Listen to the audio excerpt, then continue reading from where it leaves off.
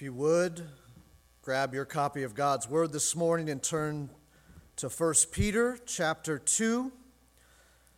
As we have been walking through this letter slowly but surely, we arrive at verses 11 and 12 this morning.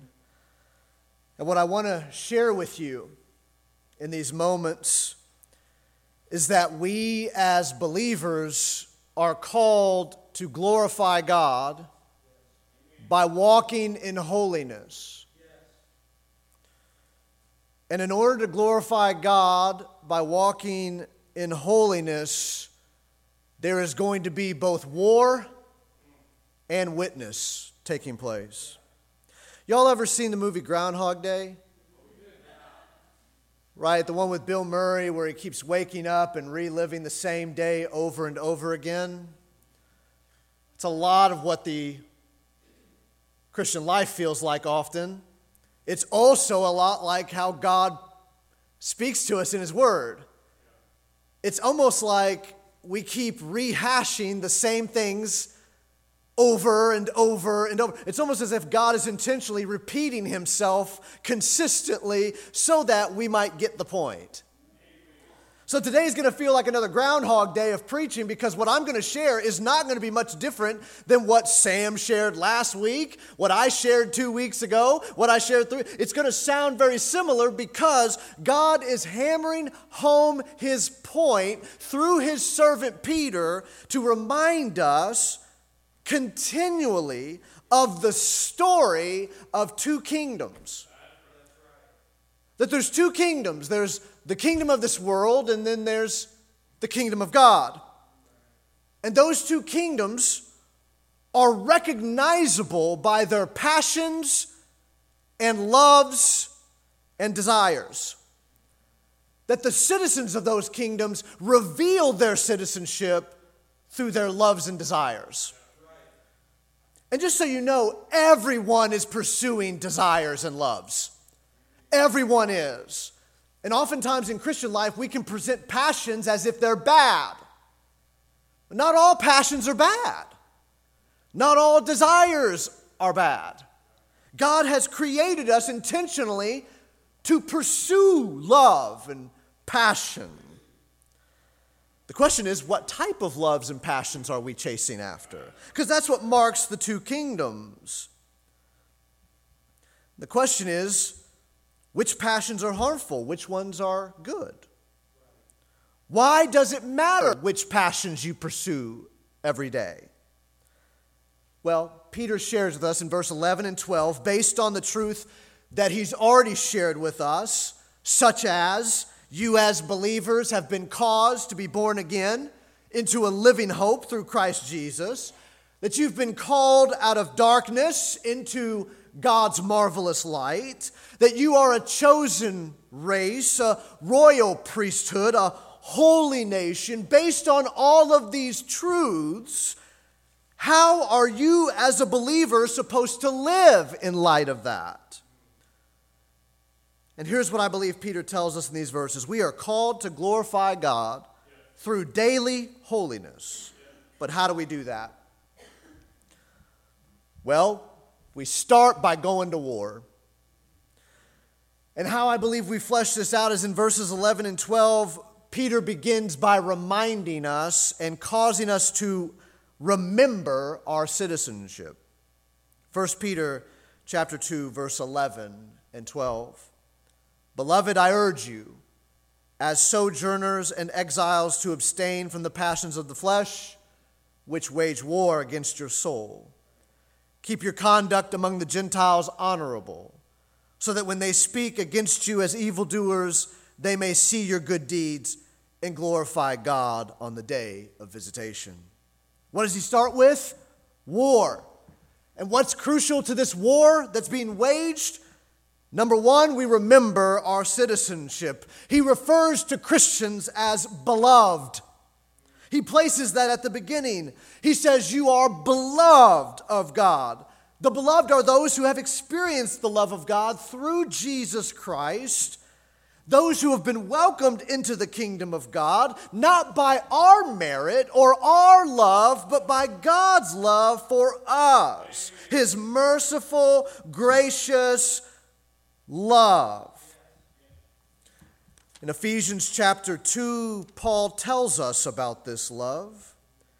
In verse 4 and 5, after he has shared just how ugly of sinners we are, he says in verse 4 of Ephesians chapter 2, but God, being rich in mercy, because of the great love with which he loved us, even when we were dead in our trespasses, made us alive together with Christ. One key to walking in holiness to the glory of God is to remember the love God has shown us in bringing us and saving us into his family, into his kingdom. The way we walk, one of the keys to walking in holiness is, do you remember who you belong to and the love you've experienced from him? Do you remember what he saved you from? What the old life used to look like with no hope and ultimate peace and joy?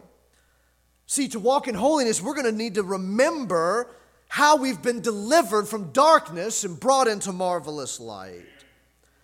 He says you are beloved. If you are a Christian, you are beloved of God. His gracious love poured out to you.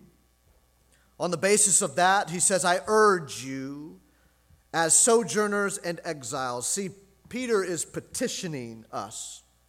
He's petitioning the beloved. So what he's saying, what comes next, is meant for Christians. If you're not a Christian in the room, you need to trust in Jesus this morning, because this type of love is the love that you so desperately need. And he urges believers, he implores believers to respond to that love of God that has been shown to them. It means God has expectations on his people. Peter urges the beloved to respond. And who are these beloved? Sojourners and exiles. See, to walk to the glory of God in holiness requires that we remember our citizenship, that we are sojourners and we are exiles in this world. That means that in our new identity in Jesus, we no longer belong to this world. This is not our home. You, as a believer living on this earth, you are strangers dwelling temporarily in a foreign land. You live here, your lives are here, but you belong to another kingdom. And so often we miss that. We lose sight of it when we're just struggling with the everyday problems and things that we face. We can't see who we belong to. We forget. For those of you who have flown in a plane, you ever taken off from the airport under clouds and rain? Gloomy? And we almost convince ourselves that that's what it's like even when we get higher. It's just gloomy and clouds. But then you come up through the clouds and you have that glorious moment where the sun is shining. And the sun's been shining the whole time. You just couldn't see it because the clouds were there. So much of our walk as Christians is spent just staring at the clouds, forgetting about the fact that there is something greater that has been promised and given to us through Jesus. That we are sojourners in this world. We are exiles in this world. We are destined for a greater country. We're destined for a greater kingdom. And that's the kingdom of God. And that reality should impact how we live life now. If you truly are a citizen of God's kingdom, then shouldn't that change or impact your view on daily life? Yes, it should. Are your concerns for the here and now? Are your concerns just about what's happening right in front of you? Or do you have concerns primarily about the things of God? Eternal, significant things.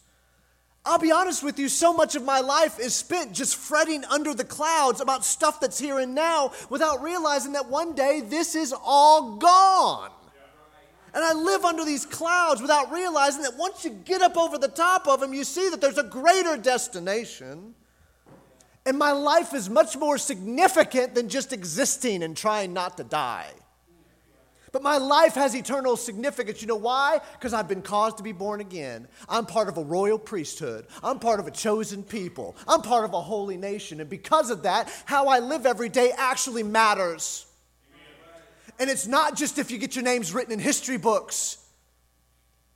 You, as a believer, belong to God. You're a part of His kingdom. And with that in mind, might you live life differently? Willing to say, it's not about just making the here and now more comfortable. It's about serving God for something far more glorious. What if God is calling you to do something crazy for Him? Are you willing to do it, realizing that the things of this life, they're temporary? You belong to a greater kingdom. Might you leverage your life to say, God, whatever you want me to do, I'll do it. Even if it means stepping out and starting a church where there isn't one. And facing the scary proposition that Satan is going to be at work trying to stop that work. And you may not be called up on the podium stand of all the church planters. You may not get the recognition from NAM. You might not get recognition in the Southern Baptist Convention, but you know you're serving a God who loves you, and you're part of His kingdom, so you're going to do something radical for Him. What if you're going to do that in your regular life? You don't have to just start a church to do it. What if it's just going to work every day saying, you know what? I'm going to live life for eternal significance. I might share Jesus with people that I'm scared to death to share Him with because I'm afraid of what they'll say to me or what they'll think of me. Who cares what they think? We are in eternally significant things. When you realize that you're a sojourner, you're a stranger here, we might live life differently, saying, God, what do you want me to do, even if it doesn't make earthly sense? If you want me to do it, I'll do it. Might it also impact what we value and treasure? If we really do belong to God's kingdom and this is not our home, then shouldn't it impact what we treasure and value? Maybe I'll stop spinning my wheels so much so I can have a bigger TV. Maybe I'll stop sweating so much about the next career advancement so that I might buy myself a few more things that are going to deteriorate and rot. Maybe I might invest my life and value things that God values, like living a life that glorifies Him, that reflects His character. John Bunyan wrote a whole book about this. It's called The Pilgrim's Progress. And he presents to you a biblical concept that you, as a Christian, you are a pilgrim here. And you are living your life as a pilgrim who is destined for a greater city. And shouldn't that change how you live? See, we're not going to walk in holiness in a way that glorifies God if we don't remember that our citizenship is in heaven, not here. That's part of the war, remembering which side of the battle you're on. But number two, another key to glorifying God through walking in holiness is avoiding sinful passions.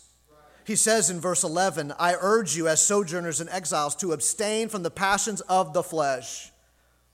Folks, there is no other way to put it. You cannot walk in holiness unless you are avoiding sin.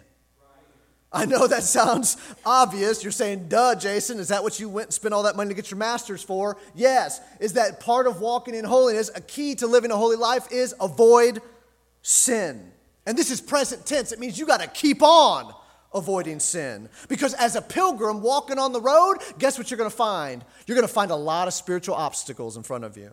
As you walk as a pilgrim in this life, you're going to find daily things that are trying to trip you up, to get you off track. Remember, we're pilgrims, and we daily walk to glorify God, and we do so by abstaining, he says, or avoiding sinful passions. The passions of the flesh is what he says.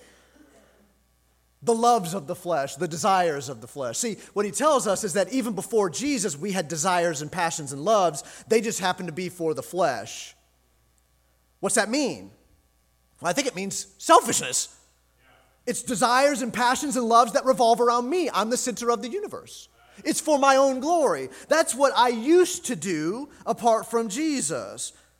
But here, Peter says that if you are believers, You are called by God to avoid sinful passions. And that word avoid means to get distance between you and it. It means stay away from.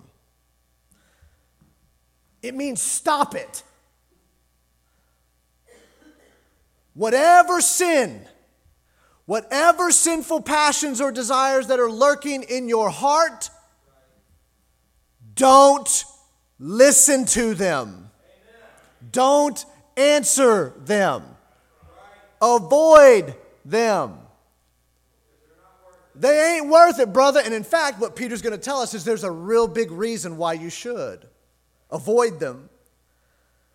And if you think about it, because of the love we've received from God, we as believers should hate sin.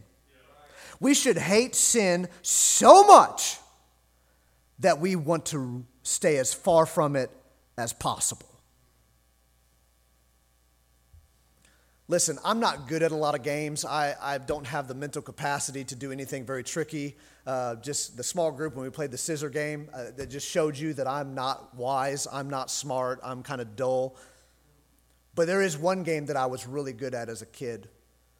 Really good at. It was called playing tag. Oh, I was good at tag.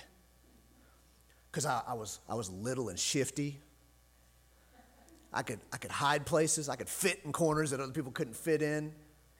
Believe it or not, I can be quiet when I need to be. I was good at tag. I wish I tried to avoid sin as much as I tried to avoid those dudes back playing tag. You know what I mean? Instead, I'm so often when it comes to sinful passions, I'm going up and petting them and coddling them. Oh, you're so cute. You're wonderful. I treat sin as something other than the ugly beast it is. See, Peter says, avoid sinful passions of the flesh. He says, avoid them, get as far away from them as you can. Like a burning fire, you don't want to get close, it'll burn you. It hurts, so stay away. What are these passions? Well, all you have to do is go to Galatians chapter 5, verse 19 through 21, and you'll find Paul's own description of the passions of the flesh. In Galatians chapter 5,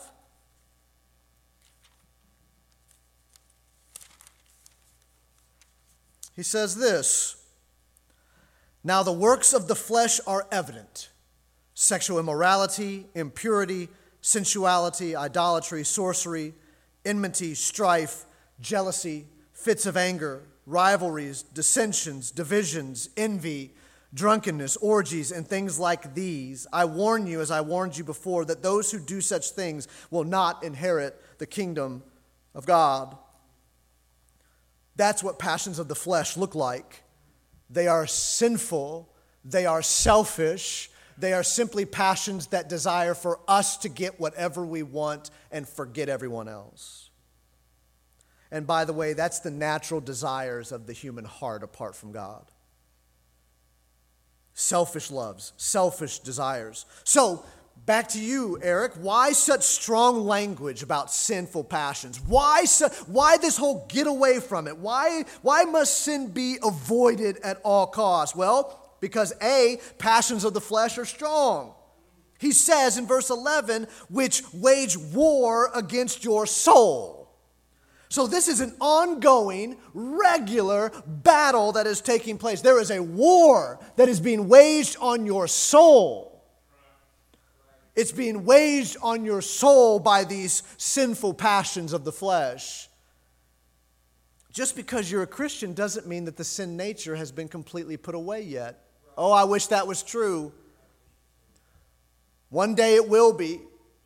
But we live as pilgrims in this life fighting against sinful passions of the flesh daily. And we have to fight against them because they fight against us. Evil lurks around every corner.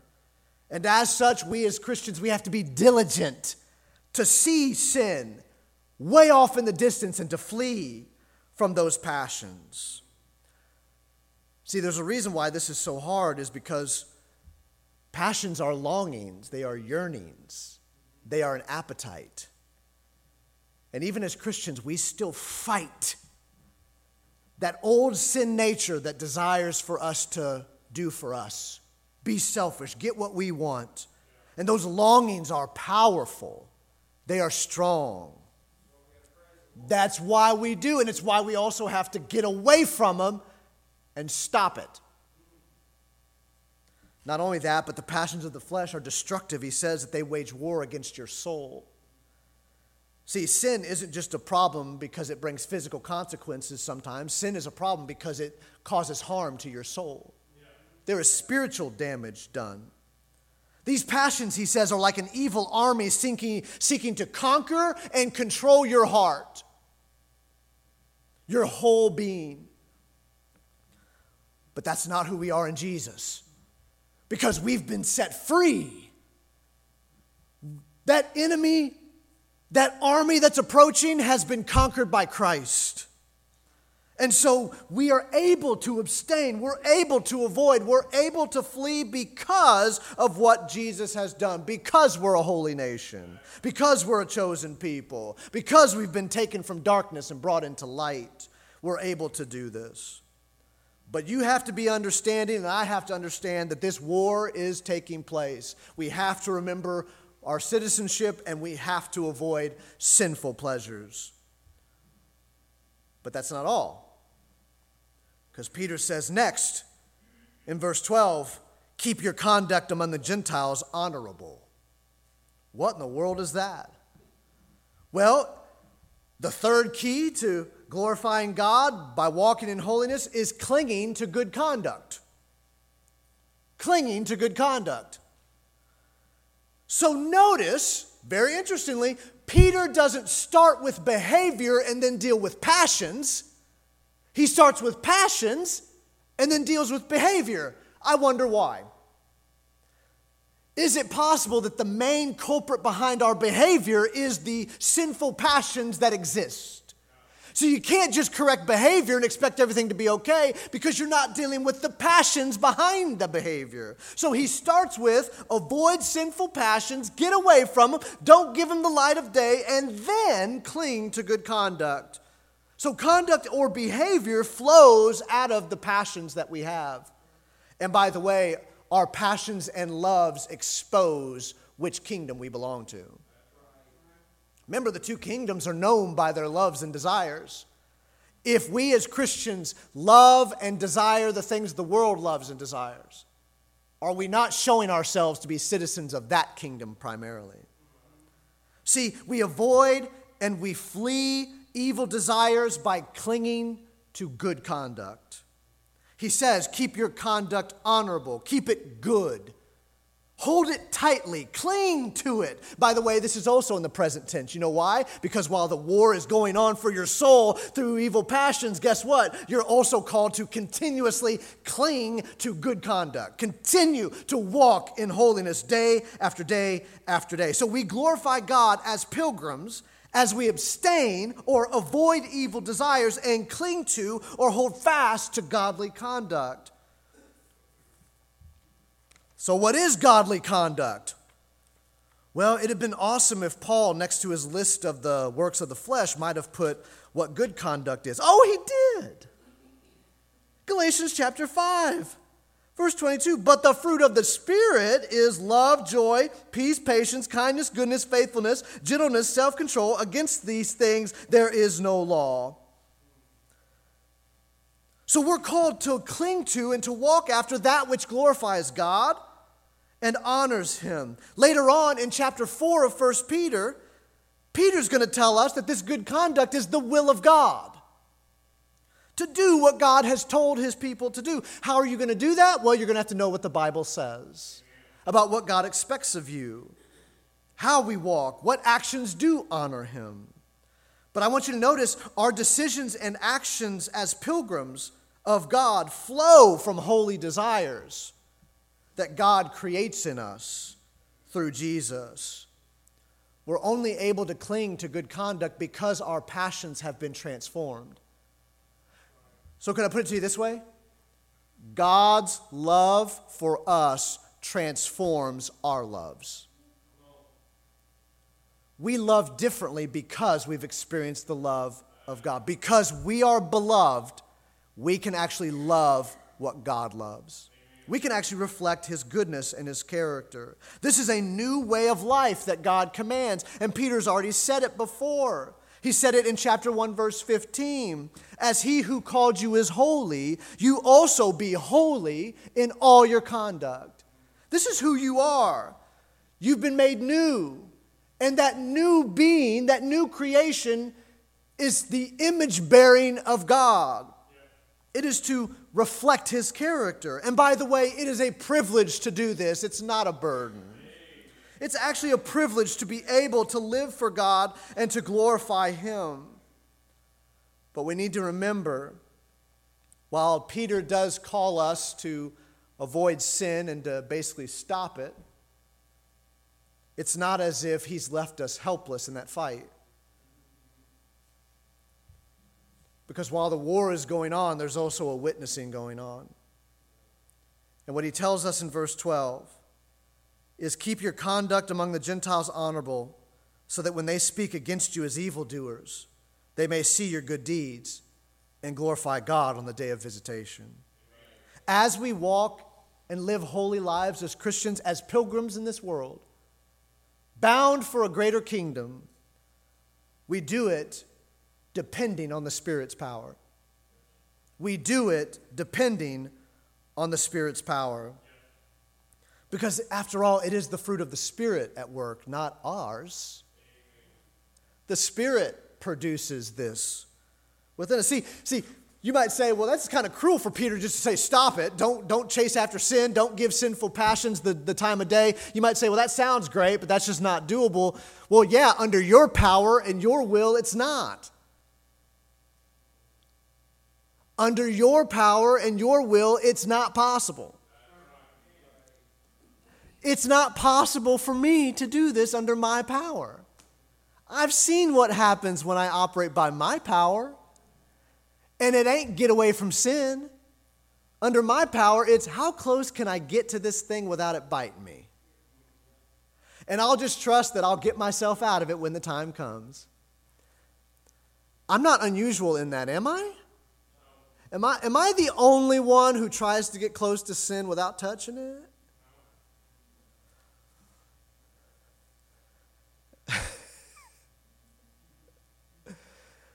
Because we as Christians spend an awful lot of time of seeing if we can draw the line and get tiptoed to it in the hopes that we won't fall over. But we know when we start tiptoeing closer to sin, we're setting ourselves up. That's not avoiding. That's not clinging to good conduct. That's what the world does. So we need to remember that it is the Spirit's power at work.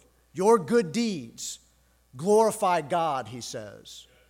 That by living holy lives, you are actually glorifying God and causing other people to do the same. So, how does avoiding passions of the flesh and clinging to good conduct glorify God? Well, because you can't do those things apart from being beloved. God puts this in you as a Christian. This is what it means to be born again. This is what it means to be a chosen people. This is what it means to be a holy nation. God has loved you and transformed your loves, and because of that, He gets the credit. When you walk in holiness, God's the one who gets the glory from it. This is the difference between the loves of the world and the loves of those who are citizens of God's kingdom. The loves of the world seek glory for themselves. Look how great I am. Look how wonderful I am. But the loves of the kingdom of God are meant to point to the glory of the God who stirs up those loves within His people. And we have to be careful that we don't try to battle passions of the flesh and walk in our own willpower. It's only because we are children of God that we can be obedient to God who called us out of darkness into His light. And He did that through Jesus. He did that through Jesus, who by His life, death, and resurrection has conquered sin. He has conquered the strong man. In Matthew chapter 12, when Jesus is being accused of doing work on behalf of Satan, Jesus declares that he is the one who binds the strong man. He's the one who defeats sin, death, and Satan.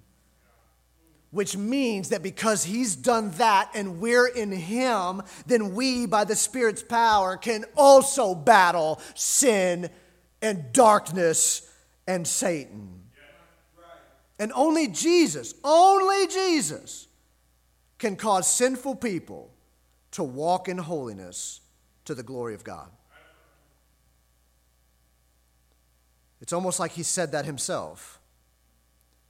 In Matthew chapter 5, when Jesus sits down to teach his disciples what a life of a Christian looks like, and he says, "Let your light shine before men, that they might see your good works and praise your Father who is in heaven."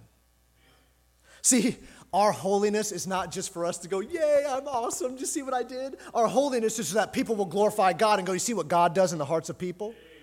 He can cause people who used to do nothing but chase after sinful passions.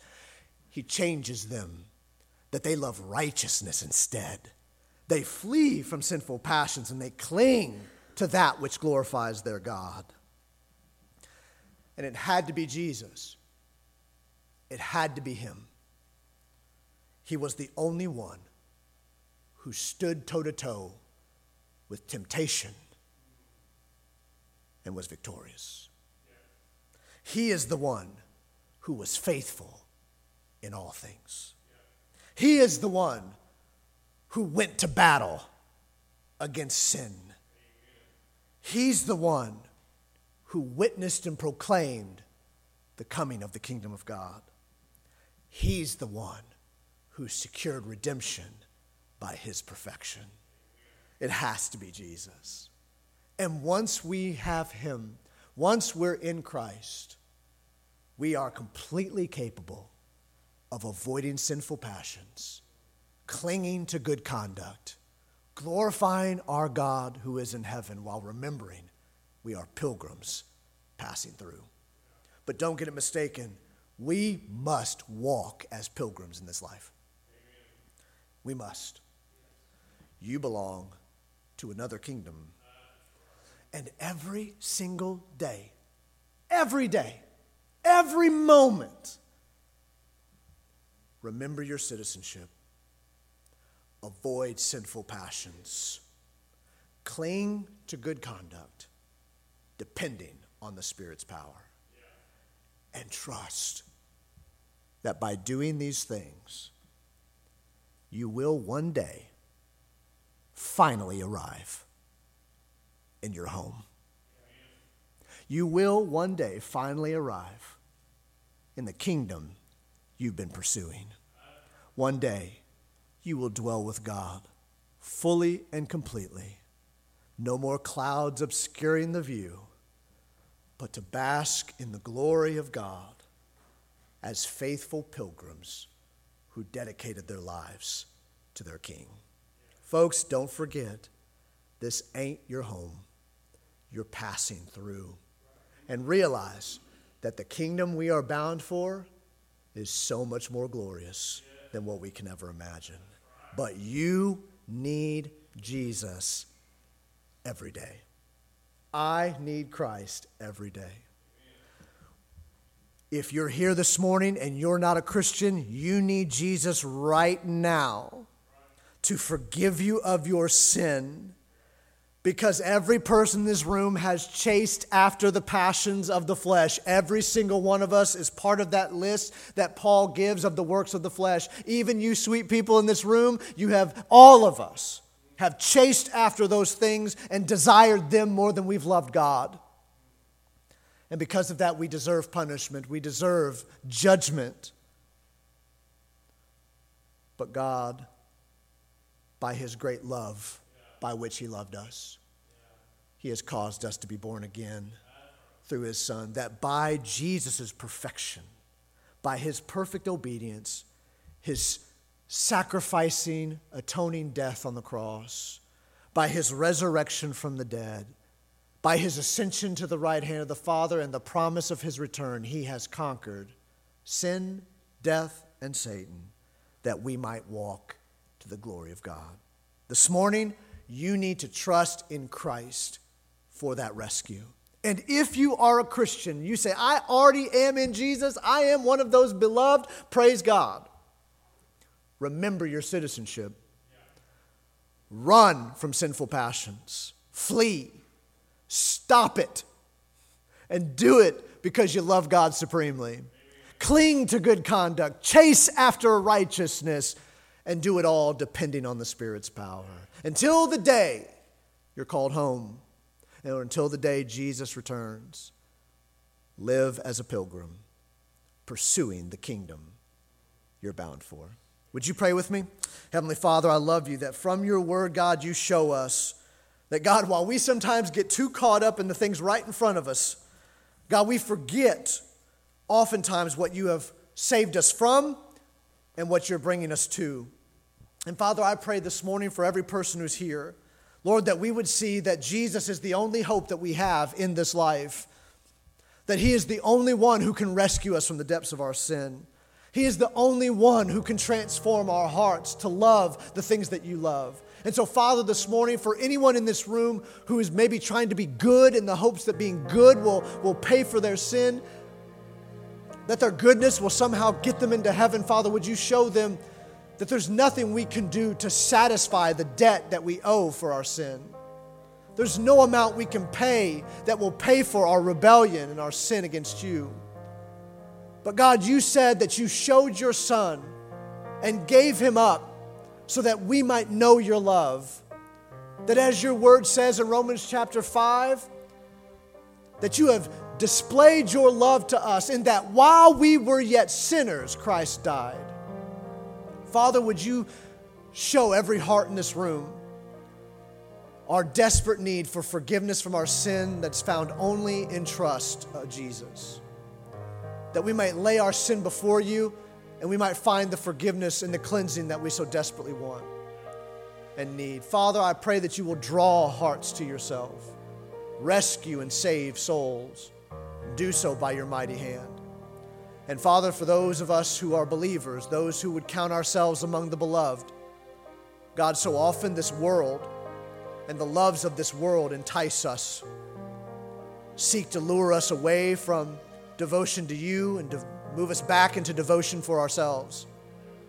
Father, as your people, would you help us, God, by your Spirit's power to flee from sin, to run from the passions and desires that don't honor you, to avoid them at all costs, and to do so by clinging to what you've called us to cling to good conduct, God, that we would live in a way that would honor you. God, that we would realize that the holy lives we live are not just so that we, God, can see and experience the blessing of your grace, but God, that others might see our good works and glorify you. They might see the difference that you make in the human heart, and they might trust in Jesus as well. So, Father, would you help us? We've all failed you, God. We've all failed you so many times, and yet the blood of Jesus covers them all. Father, may we lay before you all of our burdens. Father, would we lay our lives before you as living sacrifices? Because we're pilgrims passing through, God, we dedicate our lives to you. Whatever you want us to do, we'll do it. Whatever you call us to do, we'll do it. Wherever you want us to go, we'll go. Whatever you want us to give up, we'll give it up. God, we'll do it because we love you more than this life. Father, help us to do this. Help us to fight against sin, confess it, and God, help us to chase after you. Lord, would you convict us in our hearts? Draw us to yourself to help us to see again the love of Jesus and the need for his sacrifice. Lord, do your work among us so that you might receive glory in this place. We love you. We praise you. We ask it all in Jesus' name. Amen.